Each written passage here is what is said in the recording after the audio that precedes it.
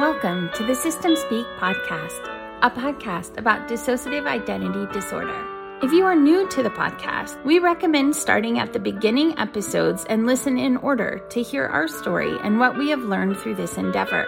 Current episodes may be more applicable to longtime listeners and are likely to contain more advanced topics, emotional or other triggering content, and or reference earlier episodes that provide more context to what we are currently learning and experiencing. As always, please care for yourself during and after listening to the podcast. Thank you.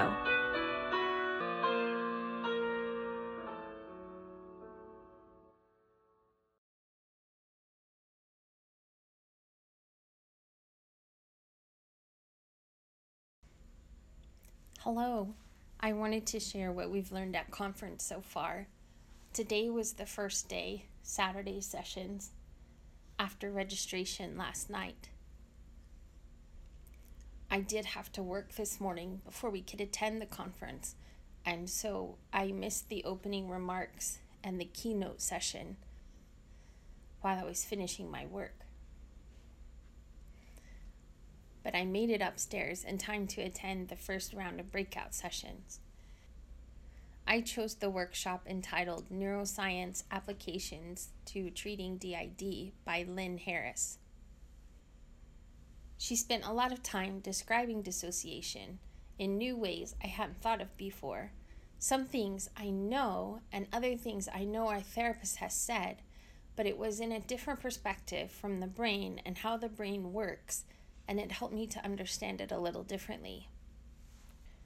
First of all, she pointed out that all dissociation is functional and that all people employ it at times. What makes it maladaptive is overusing dissociation as a strategy instead of a function. And then she gave 4 functions of dissociation. And for those functions, she gave 4 examples of dissociation. Number 1, to divide attention into 2 or more streams of consciousness, such as highway hypnosis. Number 2, to compartmentalize affect and information, such as a grief response, when you're having to listen to the information about someone has passed away while also feeling feelings at the same time. And number 3, to create distance from trauma, such as this feels like it's happening to someone else, not to me. And number 4, to maintain attachment, especially for children, who for their own survival are required to remain attached to their caregivers, even if their caregiver is an abuser or someone not rescuing them from an abuser or comforting them after abuse. That piece goes back to what I've been studying about shame and those attachment theories and Patricia DeYoung's work. So it was interesting to hear it from a neuroscience perspective about how that process works in the brain. Next, she gave the continuum of dissociation from the daydreaming that everyone does to that in-the-zone feeling you have when you're really focused on preparation or speaking or presenting material or studying something, to the actual trauma response when it's happening, and then along the continuum into PTSD, and then CPTSD, and then other dissociative disorders, and then DID. What she pointed out was that as dissociation increases, information processing decreases.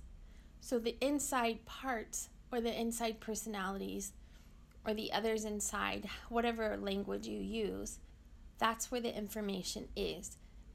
So this was really interesting because someone from the audience even directly asked her about the old original theory that there is a core where others are split off from them, or the newer structural dissociation theory where everyone starts out dissociated, so to speak, and through development integrates those personalities into one, and that trauma stops the integration from happening.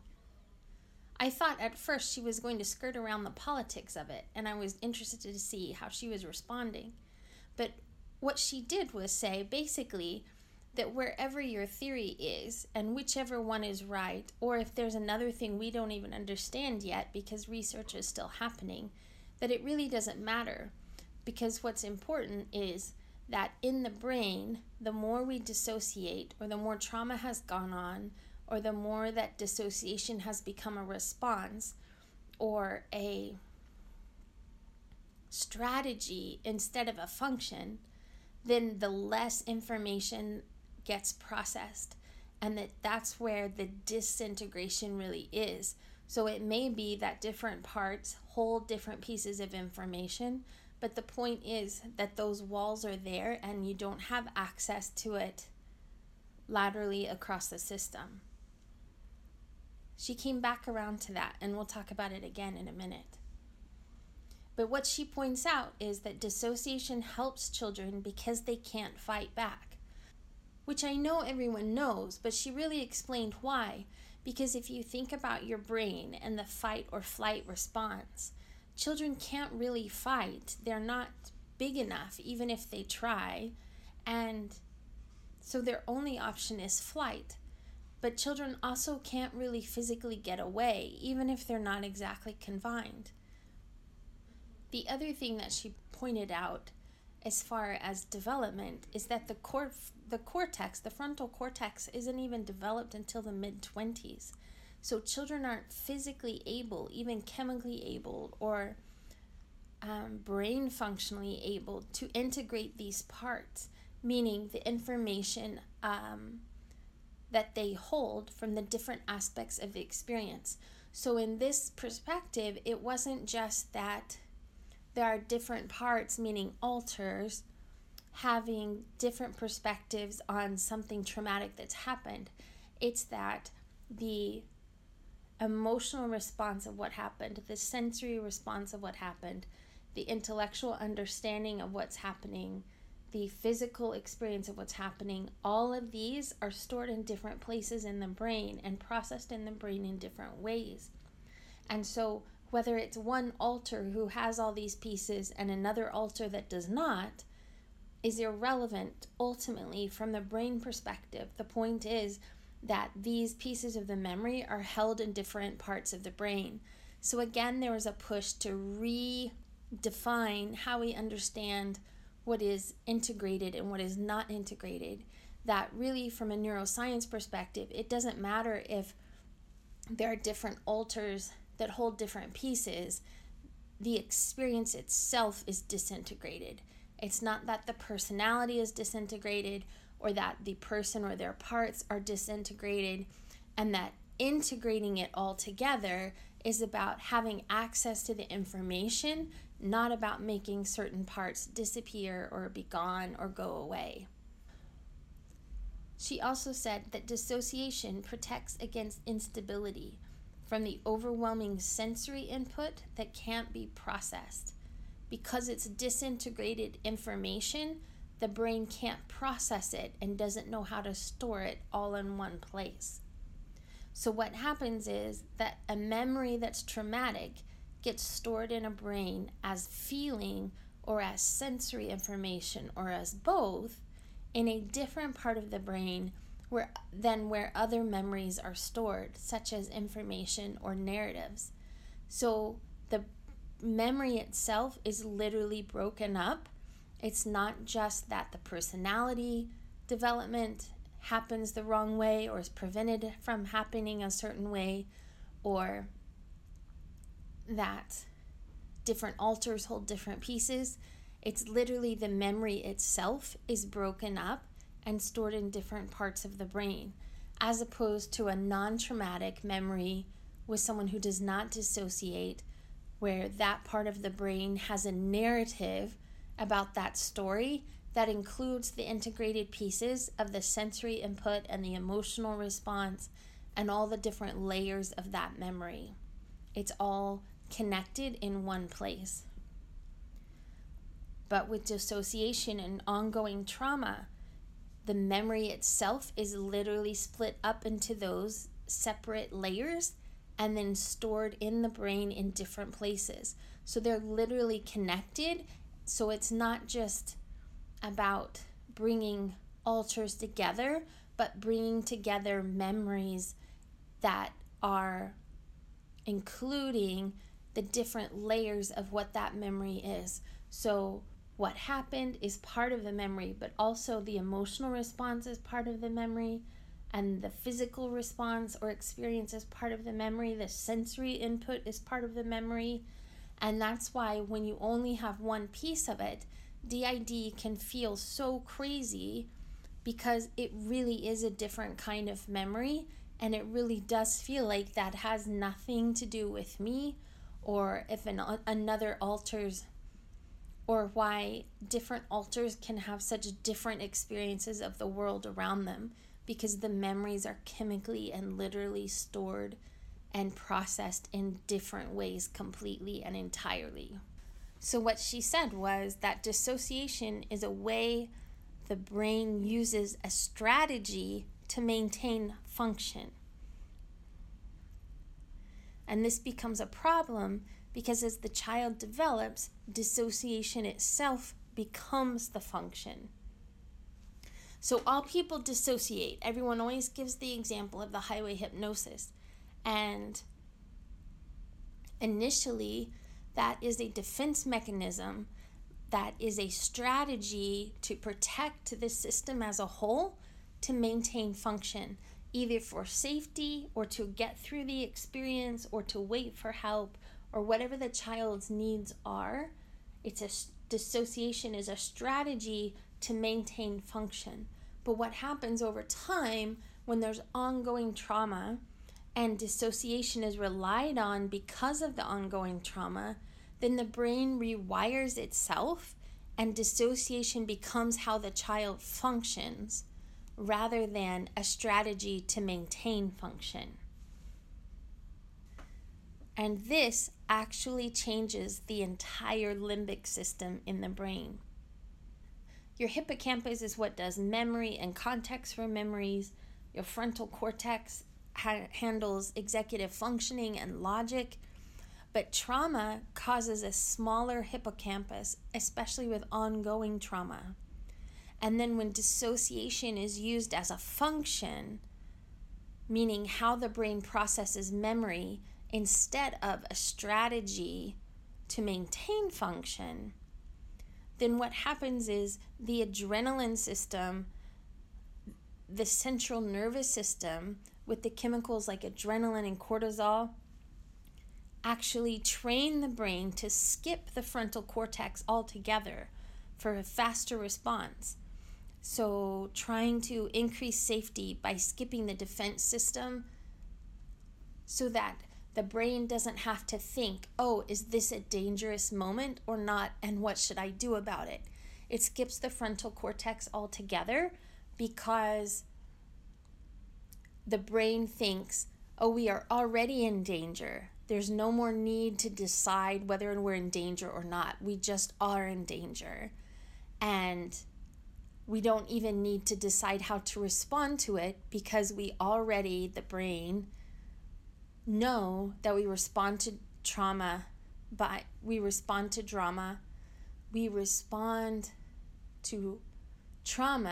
dissociating. That's just how we function.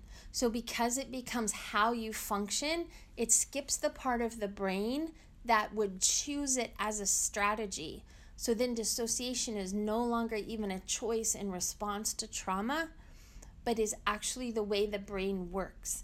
And so executive functioning and logic get either separated or even underdeveloped because what they're going through does not make sense, and because the ongoing trauma leaves them in a state of danger, so there's no need to decide about whether it's danger or not, and so it's just not used as much.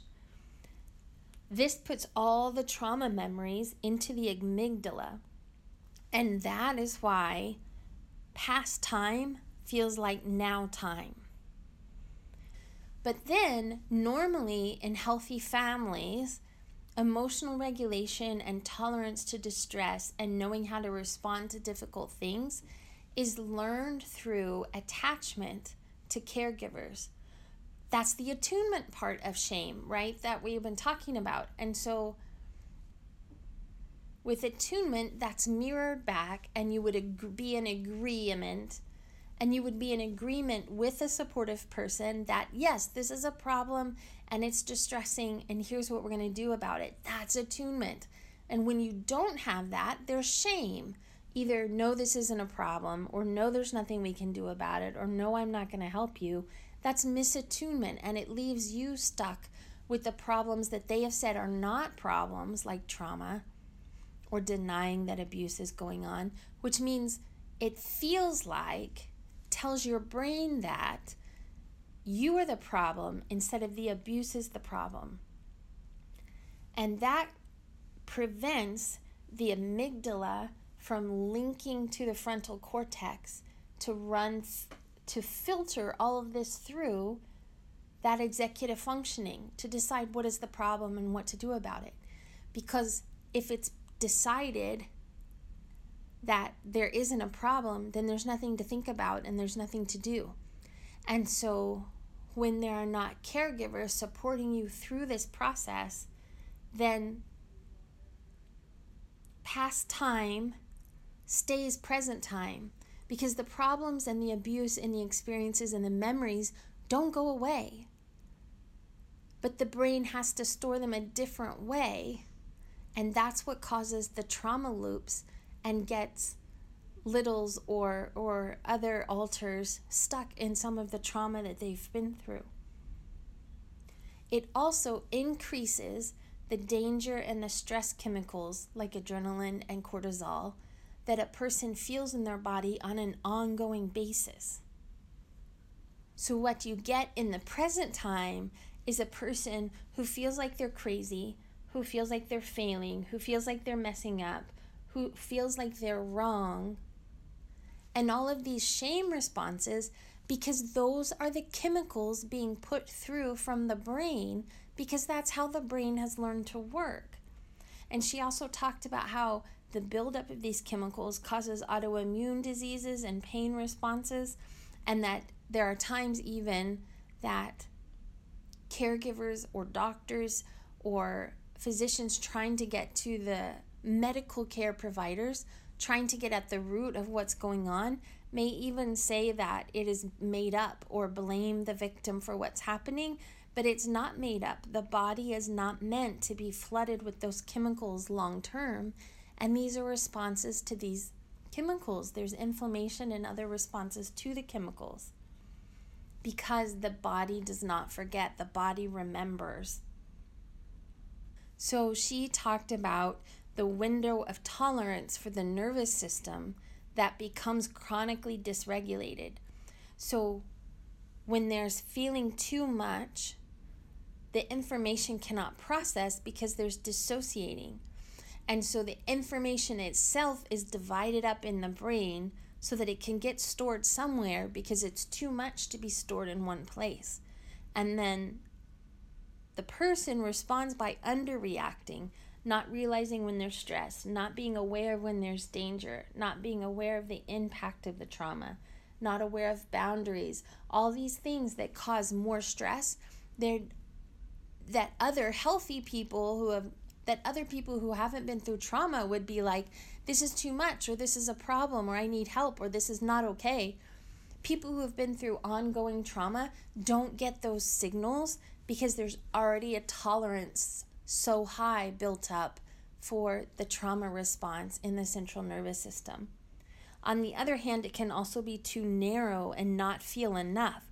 So too much trying to process rather than too little, and that's what the overreactions look like. Since being too sensitive, irritability, responses out of proportion to now time, because you're responding because of the chemicals in the brain and in the body in response to things that happened a long time ago, but the responses are just now happening in the present time. So it feels out of balance to what's happening now, but it's literally chemicals from years and years and years ago. The goal then is to widen that window of tolerance while maintaining regulation. And that's why we need therapy to literally retrain our brains how to handle all of this and how to physically heal our bodies from what has happened to us chemically and at a neurobiological level in response to trauma. So she gives 3 stages to healing. Number 1, safety and overcoming dysregulation, like body safety, stopping reenactments of trauma, reducing re-traumatizing situations. And she gave the example how a lot of survivors also end up in domestic violence situations when they're older. Stage 2, coming to terms with trauma memories. That includes an increased awareness, increased orientation to time and place and safety. Also remembering, which she said is different than reliving, like in nightmares or flashbacks. And then third, integration. And for her, she was not talking about all of the personalities merging into one. She was talking about the affect and the information being merged together so that it can be stored as normal memories, even if they were not good memories, being stored all in one place instead of the affect and the information being split into different storage places in the brain. She referenced Jung saying that we are all a system of complexes, Schwartz from Internal Family Systems referring to us as a system of parts, Lawrence who referenced ego states. Once you find a good therapist who knows how to treat trauma or how to help with DID, what is most important is that knowing that all of you are welcome, all have a role or a function, and all are important. And the goal, she said from Schwartz, is to restore a leadership of self. So again, integration that's not about anyone disconnecting or going away or being shut down, but about smoothing things out between affect and information. And that this is done through increasing communication, cooperation, and consciousness. So increasing your presence, being more oriented to now time, increasing awareness, being more aware of the different parts of information that others hold, working together better, a smoother shifting between you, and less loss of consciousness when someone else is out.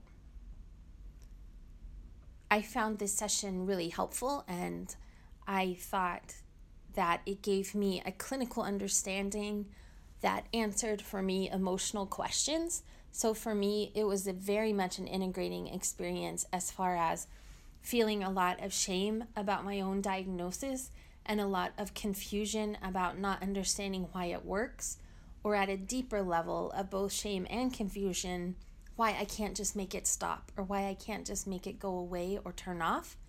I understand much better about how it works in the brain and how it developed and how it gets continued and what's happening when I hear or from some of the others or read in the notebook about my experience is this and this is going on, make it stop.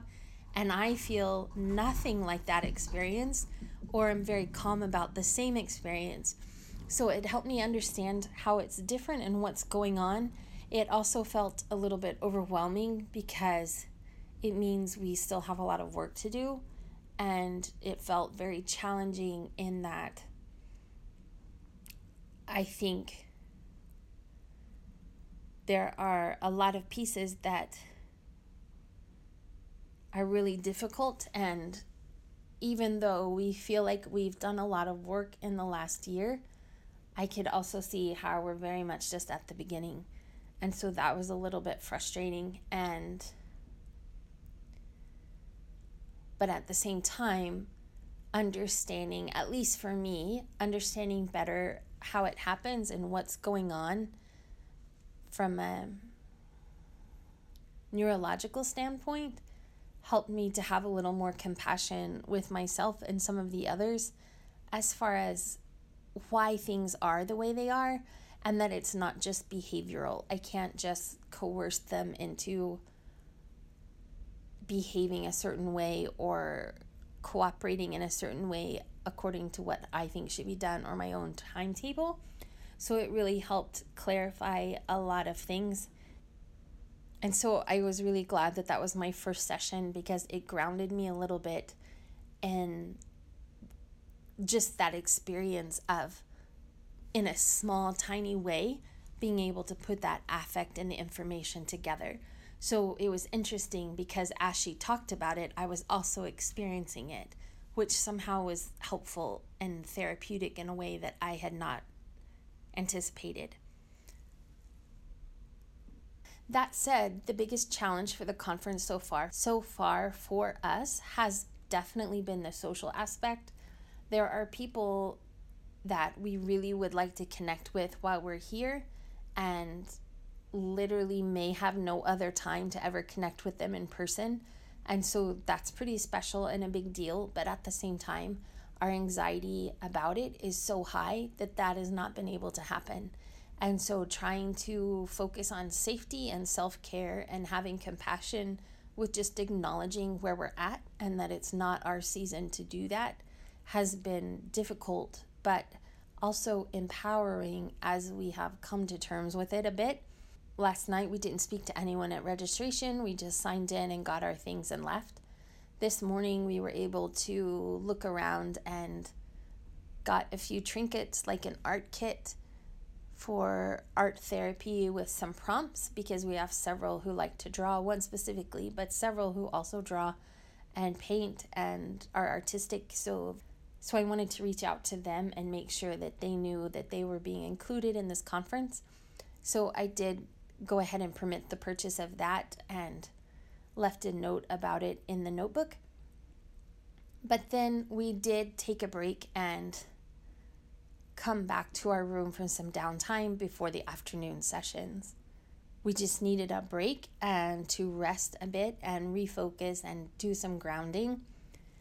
It has been a little bit of a challenge. There is a creative corner for people to have a little bit of an artistic processing space if they need that at the conference, but it's right in the same area as where all the vendor tables are. So for us, that is way too stimulating and exposed to be able to sit there and focus or participate in that at all. And then I have heard from others online that the Littles room or the grounding room both are off to the side of that, and there's an arrow on a sign that points to it, but the door is closed and there's no sign on the door, and you have to walk past the art people to get to it. And so for us, that's just too many steps. We can't do that. It's not accessible to us. So that is one frustrating thing about the conference so far. And then they have also had some difficulties with accessibility. We have some friends who are blind and have struggled with issues regarding their dogs, who are their legal seeing eye dogs. And then we also have a friend who is completely deaf and requested interpreters, and that was denied due to cost, which is illegal actually. And so that's one area that the conference is certainly going to have to grow and improve. But otherwise, I really appreciated my first session this morning. And after a small break, I felt prepared to return for afternoon sessions. After lunch, I went to see the Chris's presentation because I appreciated them letting us join their group a few weeks ago, and we really learned a lot from it. So I wanted to be supportive, even though we were too shy to be directly supportive. We were there and really proud of their work.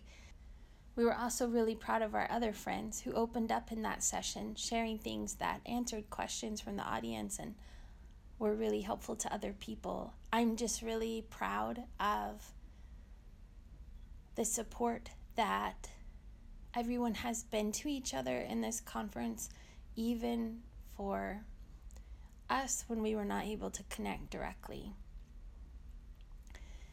In their session, the Chris's also talked about making the outside world safer can make the inside world safer, and making the outside world healthier can make the inside world healthier. They also talked about how being dissociative often means you're very suggestible, and so to consider carefully what is in your outside world that you're suggesting, so that psychoeducation for your system needs to include accurate information, and the things that you do on the outside need to reflect the goals that you're trying to accomplish on the inside. So things about safety and health and cooperation and communication and compassion, that there should be a congruence between what's happening outside and what's happening inside. For the final session of today, I attended Therapist-Guided Practical Skills in the Treatment of Complex Dissociation with Stephen Gold. He opened by talking about the false memory group in the 90s. Much like Dr. Ross said when I interviewed him for the podcast, and I remembered that Dr. Ross also said they were since deceased. So now things like the Me Too movement are opportunities for survivors to reclaim their voice from that second layer of societal oppression that fought against DID and created so much stigma surrounding it. But even besides that, he said no one, whether it's someone who's on the outside or just a person who's fronting or anyone inside, that no one's able to talk about trauma before they're ready. Further, research shows now that the experience of growing up in that kind of ongoing trauma environment is as traumatic as the trauma incidents themselves. So survivors need more than just the stabilization of the 80s and 90s. They need those developmental connections and attachments that they missed growing up, and that whole healing doesn't come without it. So his treatment model is called CTT, Contextual Trauma Treatment, and it heals not just trauma, but the experience of being in the context of that trauma. He talked about there being 3 components to this model: relationship, context, and skills. The purpose of these are to decrease distress in the survivor and to modulate dissociation. And he emphasized that this is not about making survivors stop dissociating or taking away the skill of dissociation, because everyone dissociates at some level. But instead, it's a deliberate collaboration with the therapist and the client to increase coping skills, build relationships, regulate affect, and integrate identity. Again, meaning the experience and awareness of what's happened in the past. He then presented a model that explains how this happens in the context of ACEs, or adverse childhood experiences. When there's a deficient family environment, it leads to the person developing insecure attachment and deficient or defective social learning. That results in gaps in emotional expression, development, and regulation, and interpersonal skills. In turn, that leads to insecurity, restricted competence, and isolation. Together, all of this leads to increased vulnerability to victimization, which leads to abuse. And as these things are not resolved, or this cycle repeats itself over and over with ongoing trauma, then even into adulthood, that leads to further gaps as the survivor grows up, which can lead to further victimization, such as domestic violence in adulthood, like we were talking about earlier. He also said it only takes 5 of those adverse childhood experiences to live 20 years or less than a person without trauma. That just blew me away. He sees ACEs as having an impact in 2 ways. One, with trauma, but also with developmental deprivation, like not being rescued from the trauma not being intervened, the trauma not being stopped, not being comforted after the trauma, as well as all of the experiences that you would receive through a positive attachment and healthy interactions with the caregiver. That trauma leads to PTSD. The developmental deprivation leads to disturbance of self-organization. And together, those 2 things lead to complex trauma. This shows up in 2 ways, he said. One is psychological symptoms. And this is where we have the conversation that Sarah Clark and I have talked about before, about how you could technically, according to the DSM-5, be plural or live at a level of functional multiplicity if your dissociation is not interfering with function and you are not distressed by it. The second way is functional impairment, and these are issues from the developmental deprivation and things and you can't do or skills you struggle with, or anxiety and depression relating from not being able to keep a job or not being able to maintain friendships because you never got to learn those skills or had opportunity to do so.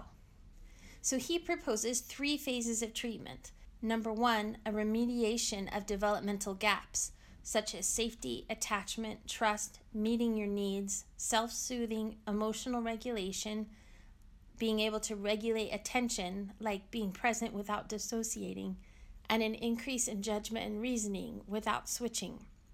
Number 2, a narrative trauma processing.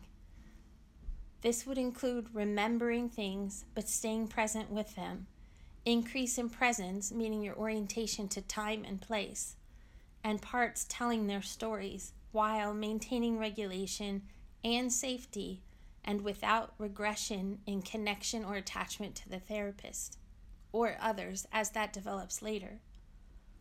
And 3, functional and gratifying life structure, not returning to the way things were before therapy, but creating a new baseline of what your life can be as you pursue your own healing. He said you often have to repeat phase 1 to increase resiliency as you go through the therapeutic process because it's so difficult. And you also often have to repeat phase 2 for things such as flashbacks and nightmares.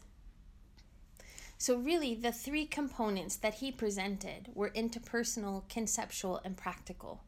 The interpersonal was about interactions with and attachment to the therapist, as well as internal communication and cooperation.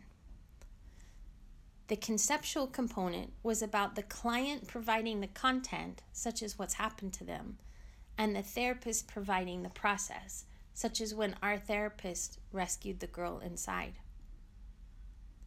And the third, practical, are things like problem resolutions, life skills, psychological development, and interventions transmitted from therapist to client. And those are skills we just get from the therapist. So this session was pretty helpful in learning new ways, and specifically, he himself is proposing his own treatment model, and he does have a book that is getting ready to go into publication. So really this session was about that, was about his theory, his program at Nova, and what his book is going to be out to generate interest for that. So it was really helpful for one perspective and one kind of approach to treating DID and complex trauma. I also really appreciated the way he normalized dissociation besides just giving it a function. So at the end of the day, I feel like things were pretty intense. There was lots of opportunities for triggers and to stay present and focused that long for such a long day. So right now, physically just checking in, I feel a bit dizzy, and I feel very, very tired, and I feel physically worn out and even sore from being still. And so I certainly think that it is time to balance that out with some playtime and some relaxation, whatever that means to them, and that I am finished for the day. So that was our experience with our first day at the conference and going to sessions to learn more about DID. I took notes in the notebook that we'll give to the therapist and that I will continue to think about and see what we can do to help and improve our functioning. And it will be interesting to see what we learn tomorrow.